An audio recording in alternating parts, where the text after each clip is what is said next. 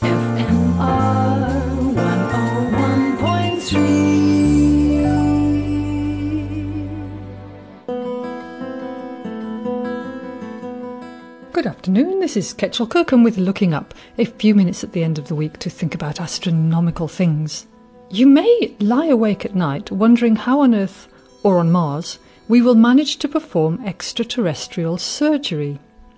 The one that always gets me is toothache. What to do if you're on the International Space Station and get a tooth abscess that needs a root canal.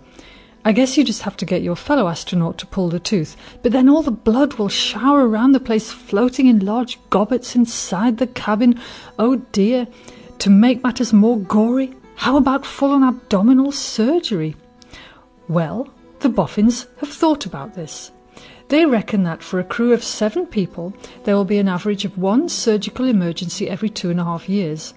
So if you're going to Mars, which could take months, and it is 54.5 million kilometres away from Earth when closest, such as, by the way, was last month when 3 missions were launched to Mars, well, what to do? On the International Space Station, you can stabilise the patient and transport them quickly back to Earth, aided by instant telecommunications. But on a longer mission, say to Mars, and what are the likely emergencies? The main causes include injury, appendicitis, gallbladder inflammation or cancer, and the latter is more likely given the radiation the astronaut is exposed to. We already know that space travel changes astronauts' cells, blood pressure regulation and heart performance. It also affects the body's fluid distribution and weakens its bones and muscles. Space travellers may also more easily develop infections. So in terms of fitness for surgery, an injured or unwell astronaut will be already at a physiological disadvantage. Surgery in microgravity is possible, and you may be surprised to hear has already been carried out, albeit not on humans yet.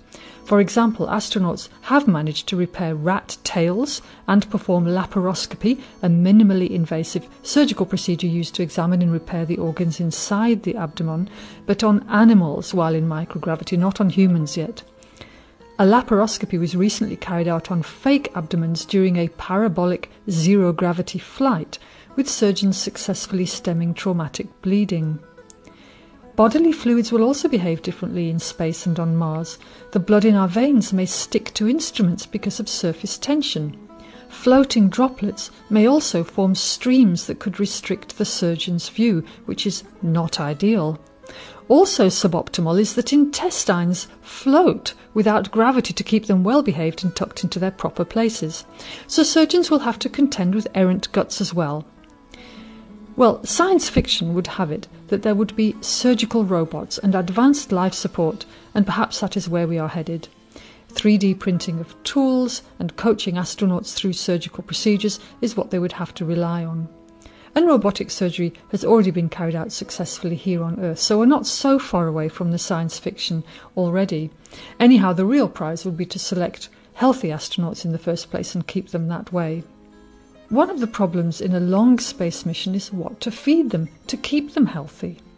Industrialised food systems are optimised for a single goal, growing the maximum amount of food for the least amount of money. But when room and supplies are limited, like during space travel, you need to optimise for a different set of goals. So what's the best food to grow in space for astronauts?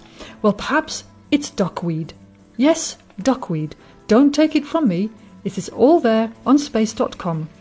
Not only is duckweed full of micronutrients and is extremely protein dense, but it's also one of the fastest growing plants on Earth. Did you know that? Plus, duckweed provides an important antioxidant that only usually grows under extremely bright lights, but the humble duckweed will deliver in any old low light condition. And duckweed is full of zeaxanthin and lutein, which have been shown to fight radiation damage as well as eye disease, another common health problem that astronauts experience. So good old duckweed may save our future astronauts from having to go under a knife controlled by a robot or one of your astronaut chums who is not a surgeon.